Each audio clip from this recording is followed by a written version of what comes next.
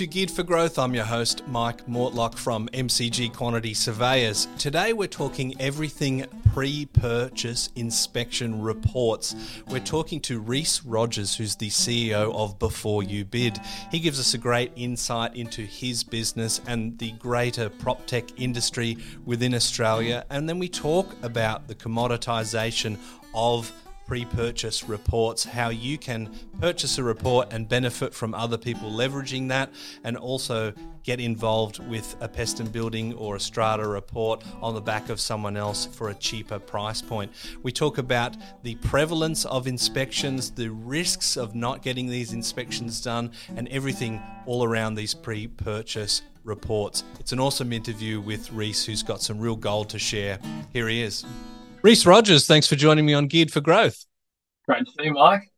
It's nice to finally put this one together, because I was very interested in getting your insights into what's happening in the Proptech space. And of course, we're going to be talking about pre-purchase inspections, which is a big consideration for property investors. But you're the CEO of, and I suppose co-inventor of Before You Bid. Can you tell us a little bit about what that is and how the platform works? Yeah, so Before You Bid, we started 8 years ago with one of my brothers. I've got four. And about an agent complaining around opening up a property twice for a building and pest inspection. I thought that's just a really strange thing that people don't just share it. So I started a kind of share cost model, a platform, a marketplace of these inspectors, where basically the reports can be downloaded for the most part at a fraction of the cost. Or if you do instigate your own report and it does get repurchased, we'll give you cash back. So it's about having buyers, or, owner-occupiers, investors, being able to do the due diligence they need to do, but at a fraction of the cost of what they would do, particularly if they miss out on a property, which can be a bit of a bugbear when you spend $500 or $600 on a report and you don't get it. And the worst sort of outcome of that is people go, oh, I've missed out on 3. You know what? On the next one, I'm not going to get a pest and building because I've already spent $2,000. I mean, that would be a catastrophic mistake to make, right? Well, we get a lot of people like calling me saying, do I even need a building and pest inspection? And I'd say, look, probably an 8 out of 10 times you probably get away with not. You might, find some little bits and pieces that you wish you'd known about earlier, but you just don't want to be in that kind of 20 to 25% where you're like, geez, I wish I'd got this before, because I not necessarily wouldn't have bought the property, but I certainly wouldn't have paid the price I paid for it. And when you do find these kind of bigger issues, the vendor or the agent, usually pretty willing to come to the party and talk about, price negotiation and bring it down to a reasonable level to take into account the repairs that are going to be required.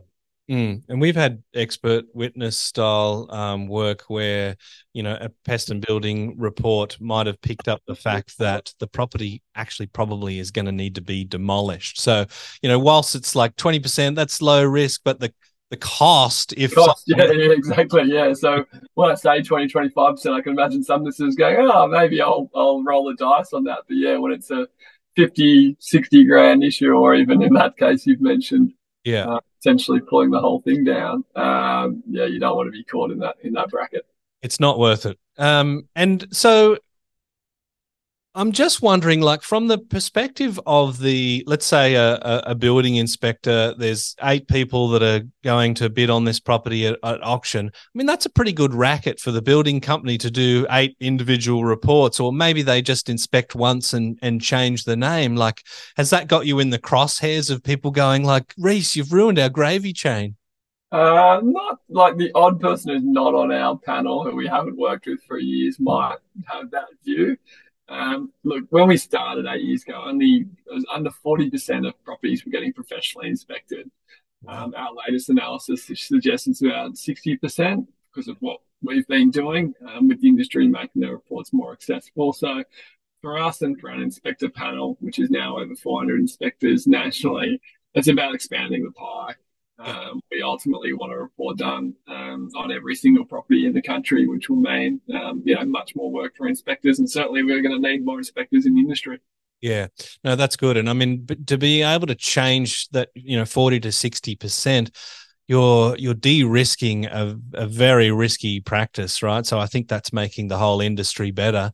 When it comes to the prop tech space, I mean, do you identify yourself as being in the prop tech space? This is something that was kind of like a buzzword, maybe 10 years ago, and people are like, oh, what does that actually mean? Now we've got, people like Kylie Davis with podcasts around it, like there's prop tech awards. How do you sort of fit in with that, and give us a bit of an idea of what that sector's like now? Yeah, we're heavily involved in the Proptech space. It's definitely a real thing. It's not just a made up kind of term to make us sound more interesting than a boring old building and pest company.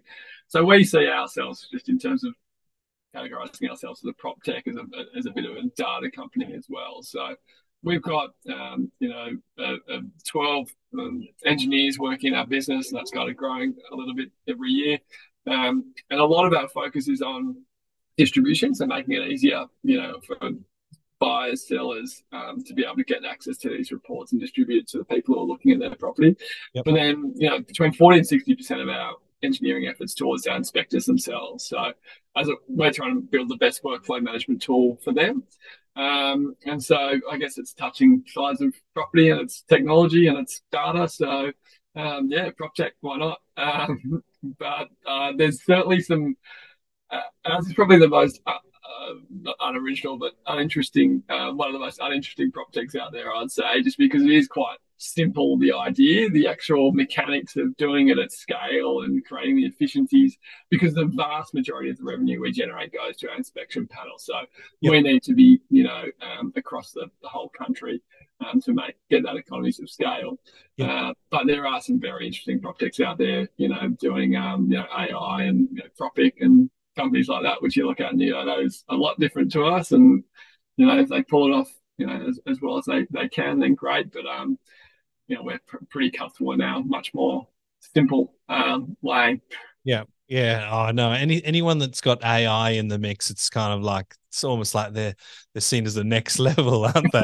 But I mean, like, there's a million different ways that AI can possibly help you guys as well with the inspectors, and I'm sure that'll be part of the mix. There'll be something sometime down the track, I'm sure, where you can just scan the house or something and it just generates the report.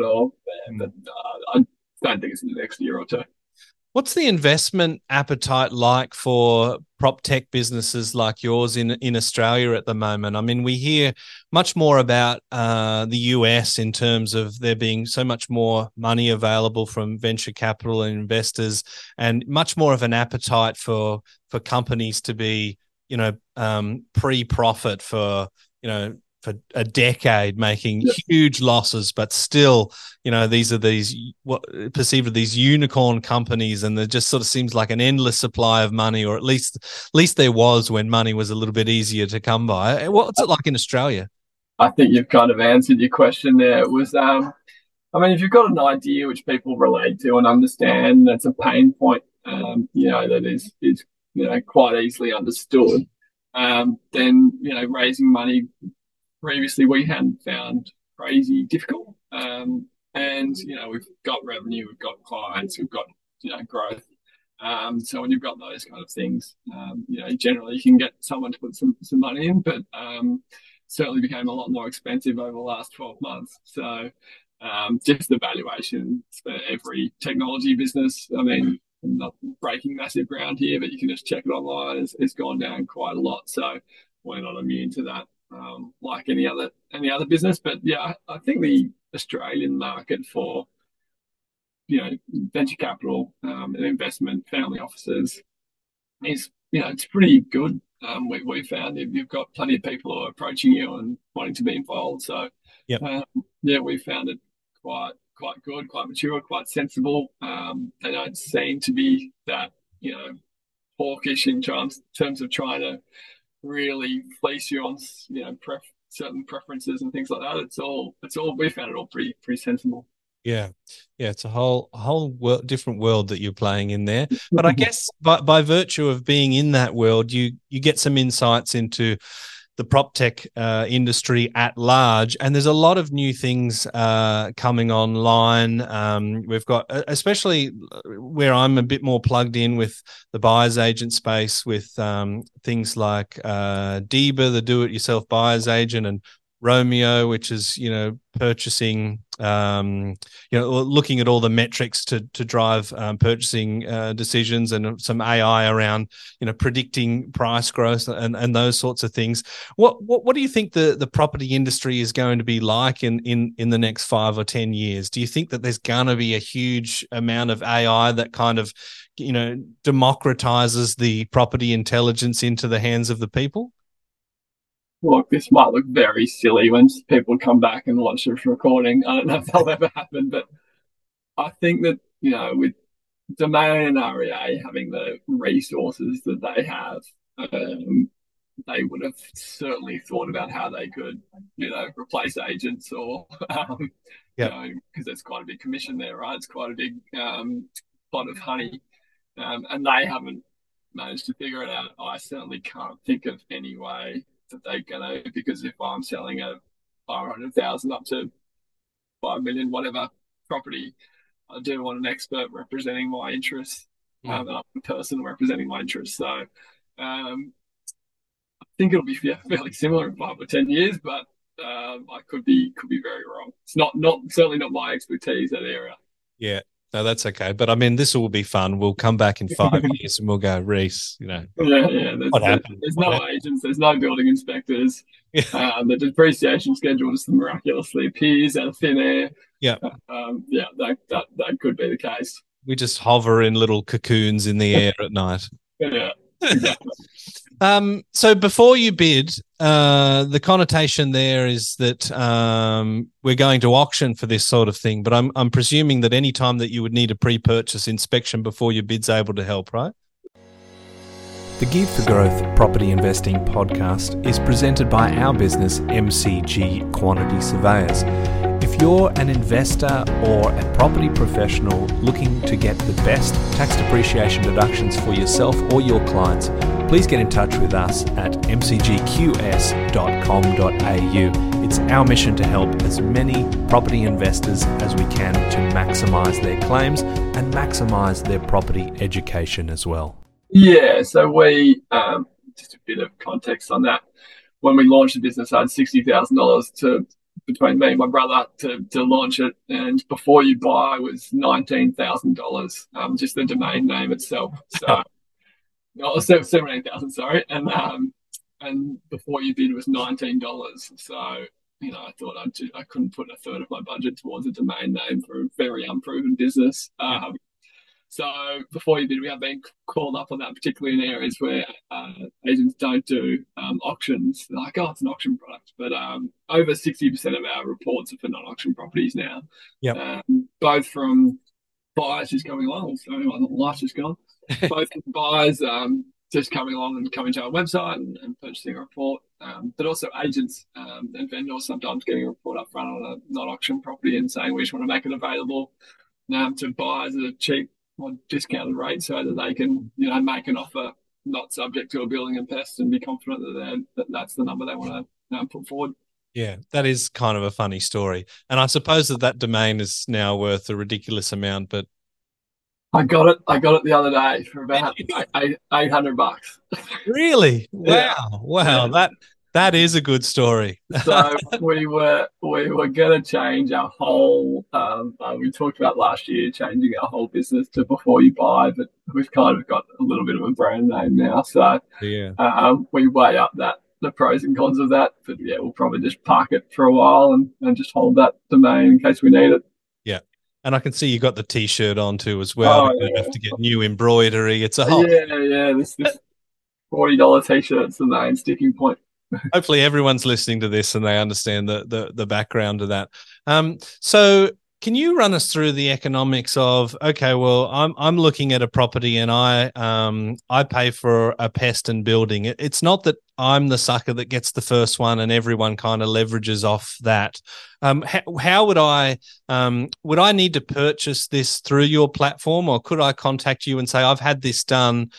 Is there any way for me to sort of, I guess, resource share and get Yeah. some sort of rebate if anyone has a benefit from it?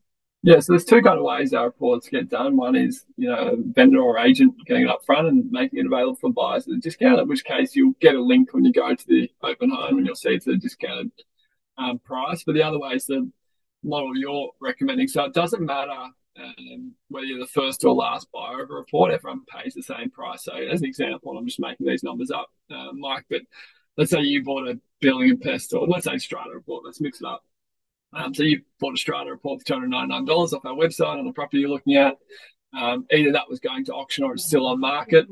So it could be repurchased. So a lot of these are bought in cooling off period, in which case, you just get your report, pay your deposit, you pay your deposit, cooling off ends, and you go ahead and purchase the property, and that's fine. Yep. But let's say, you don't go ahead and purchase that property, or it is going to auction, or it's still on market, you're just getting your report done. Then I come along and look at that same property. I can either find that report on Domain, because we're on every listing on Domain, or the agent might send me a link to buy the report. That's actually compulsory for them to do in New South Wales for all contract holders. That's the law in New South Wales, which is the best law in the country, I think, in this space. I would come along and pay, say, $179 for it. As soon as I pay that $179, you're owed $120 cash back. So we both pay $179. Then the next person, sorry, I should have these numbers right imprinted, stand in my head, but the next person might pay $139 or $129. As soon as they pay that, me and you get another $50 back. So we all pay the same price. So up to 4 times, we'll discount it down. Yep. Doesn't often go faster. Usually goes to 2 or 3. But yeah, so it doesn't matter whether you're the first or last buyer. You'll be paying that discounted rate. And when it comes to the timing of the report, so, a typical auction or private treaty campaign, might be 30, 60 days at the most, depending on the location. What if this report existed from, say, a year or two ago? Like, is there a sweet spot where we can sort of say, look, we're comfortable with this, or 2 years have gone past, termites could have shown up and changed the whole thing? Yeah, right? definitely. So, and this goes into the insurance and insurance risks for inspectors. So a lot of building and pest inspectors will say, look, reports close after 60 or 90 days. And by close, there's actually no real expiry on a report from an insurance perspective, but they'll just say, look, don't make it available for resale, or make it very clear that this report's kind of expired. Now, from a buyer's point of view, for a strata report, let's say, generally if it's getting past 90 days, you might start considering getting a new one. But what you really want to know is when the annual general meeting was. So if there's been an AGM in that period, and there's 4 weeks usually for the AGM minutes to be made available to the strata, to the strata records, you'll want to get a new report to cover that AGM, because a lot of interesting and big changes can happen at those AGMs. Yeah. In terms of building and pest inspection report, look, you can do the building and pest inspection on a Monday. Tuesday it rains. Wednesday it's very humid, and termites decide to come in on a Thursday and have a bit of a field day. So there's always that risk, on that. Generally, if the report's open and available, and you download it, then there's no risk-free report, I'd say. Yeah. You've got to weigh up your own kind of risk appetite. But if the report's there and it's available for download, and you've done your research on that inspector, and you think they're, a good inspector, then you generally will probably just go ahead with that one. And putting it in terms of that risk. Sorry, mate. I'll just say quickly, one of the benefits of our panel is that we've checked every single inspector to make sure they've got the appropriate insurance to be doing these reports. Yep. There's an estimate out there that 70% of people going around doing building and pest inspections aren't actually appropriately insured to do them. And judging by some who have tried to come on our panel who we haven't let come on our panel who don't respond when we ask if they can send us their certificate of currency. It's a I clue. wouldn't be surprised if that figure is correct. Yeah, that's a huge worry. And I suppose, the risk of accepting a report by someone that has the appropriate insurance and has been vetted by you put that in context of, these uninsured people, and then the fact that 40% of purchasers might not be having a pest or building at all, the risk is very, very minute, right? Yeah, exactly. So, so having worked in this space for the last 8 years, what have you learned around pre-purchase reports that you think would be a valuable insight for property investors listening today? I'd say one of the probably biggest misconceptions is that it is a visual building. So, I mean, strata reports are just a compulsory. Anyone who's buying a unit does get a strata report. Even if it's in Queensland or Victoria and you get the basic disclosure statements, I would just 100% recommend getting a strata report. Yep. You want to get a full analysis of what's going on in that property.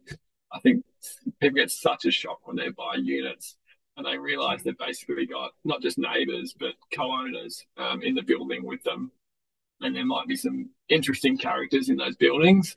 And you can generally check that or see that because these strata reports will tell you if there's kind of any disharmony often between tenants. And, you got to weigh that up as whether you want to be involved in that kind of family dispute of that building. But yeah, that I'll just strongly recommend to anyone, any investor listening, just get a strata report on any unit you're looking at.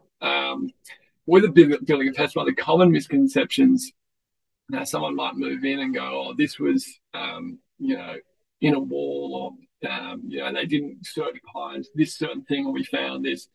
It is a visual building and pest inspection, and they're not allowed to move things while they're there. Yep. Now, the reason being, they used to move things quite a bit 20 years ago. Oh, yeah, I'll just move this bit of couch or this cabinet or whatever. But then a few inspectors would move something, scratch the floor, or move something, put a dent in the wall, and suddenly, sorry, that's a bit loud out there. Suddenly, they've got a claim against the building inspector because they moved something. So,